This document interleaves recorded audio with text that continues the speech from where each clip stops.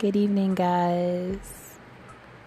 If you're within the sound of my voice, thank you for joining me. And if you guys got to listen to my last episode, I mentioned how I wanted to start telling true horror stories on my channel because it's a passion of mine.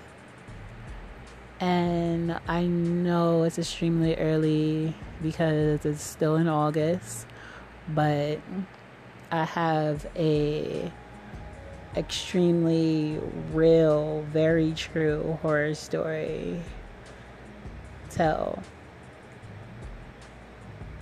I named it Halloween Horror. So let's begin.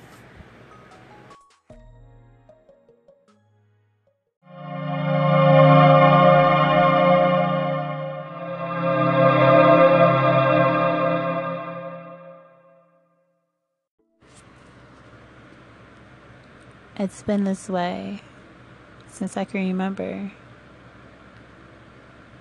Every Halloween, my mom and siblings would dress me up to go trick-or-treat.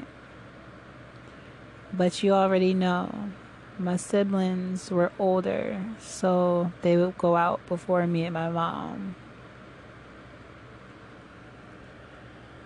This year, I chose to be the Pink Power Ranger.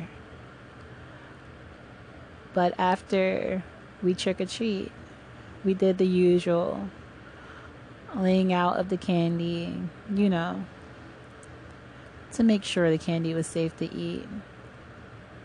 No bugs, razors, syringes, that type of stuff. Everything was normal so far that night. All I could think about was eating candy and passing out in the wrapping paper. Every night, we would say the Lord's Prayer to keep us safe. Little did we know that we really needed it that night. As I laid in my bed, nothing but darkness surrounds me. Everyone was asleep, or at least in their rooms. I guess I should mention, my house has a history. Story there goes. A doctor and his family lived in that house before my family bought it. Nobody exactly knows what went on. But a few years later, the doctor moves out alone. He sealed up the steps and a room and made it a hallway closet. But that room still has a window. From time to time, you would see a light flicker in that window, but no one would dare enter the closet to see what's behind it.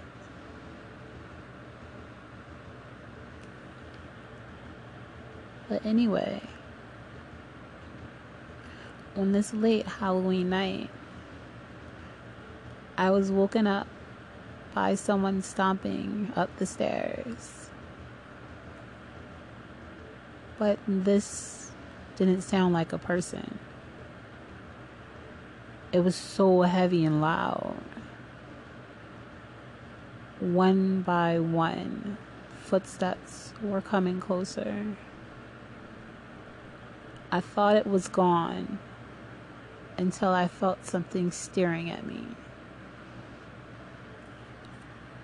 As I looked over, the thing looked ungodly.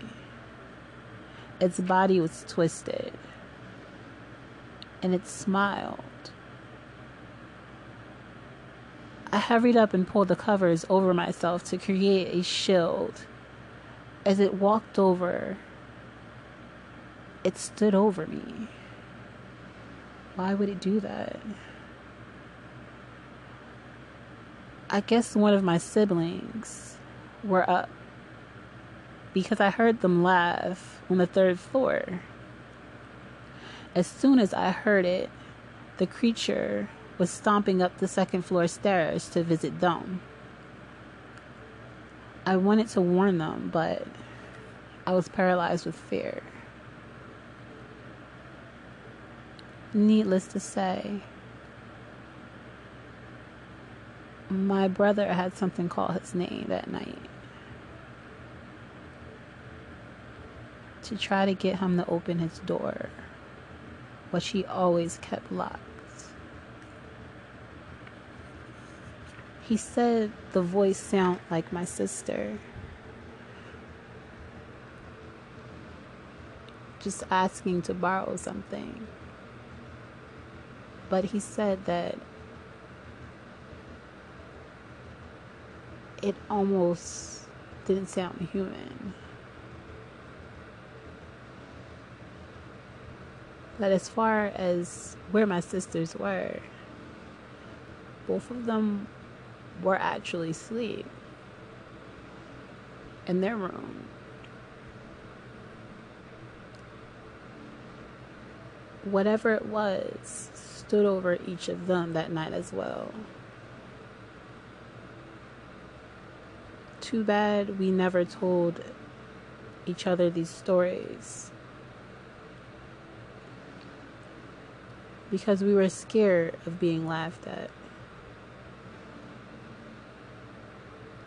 Maybe if we had, we would have been able to solve the mystery of the twisted bodied man holding a candle wick.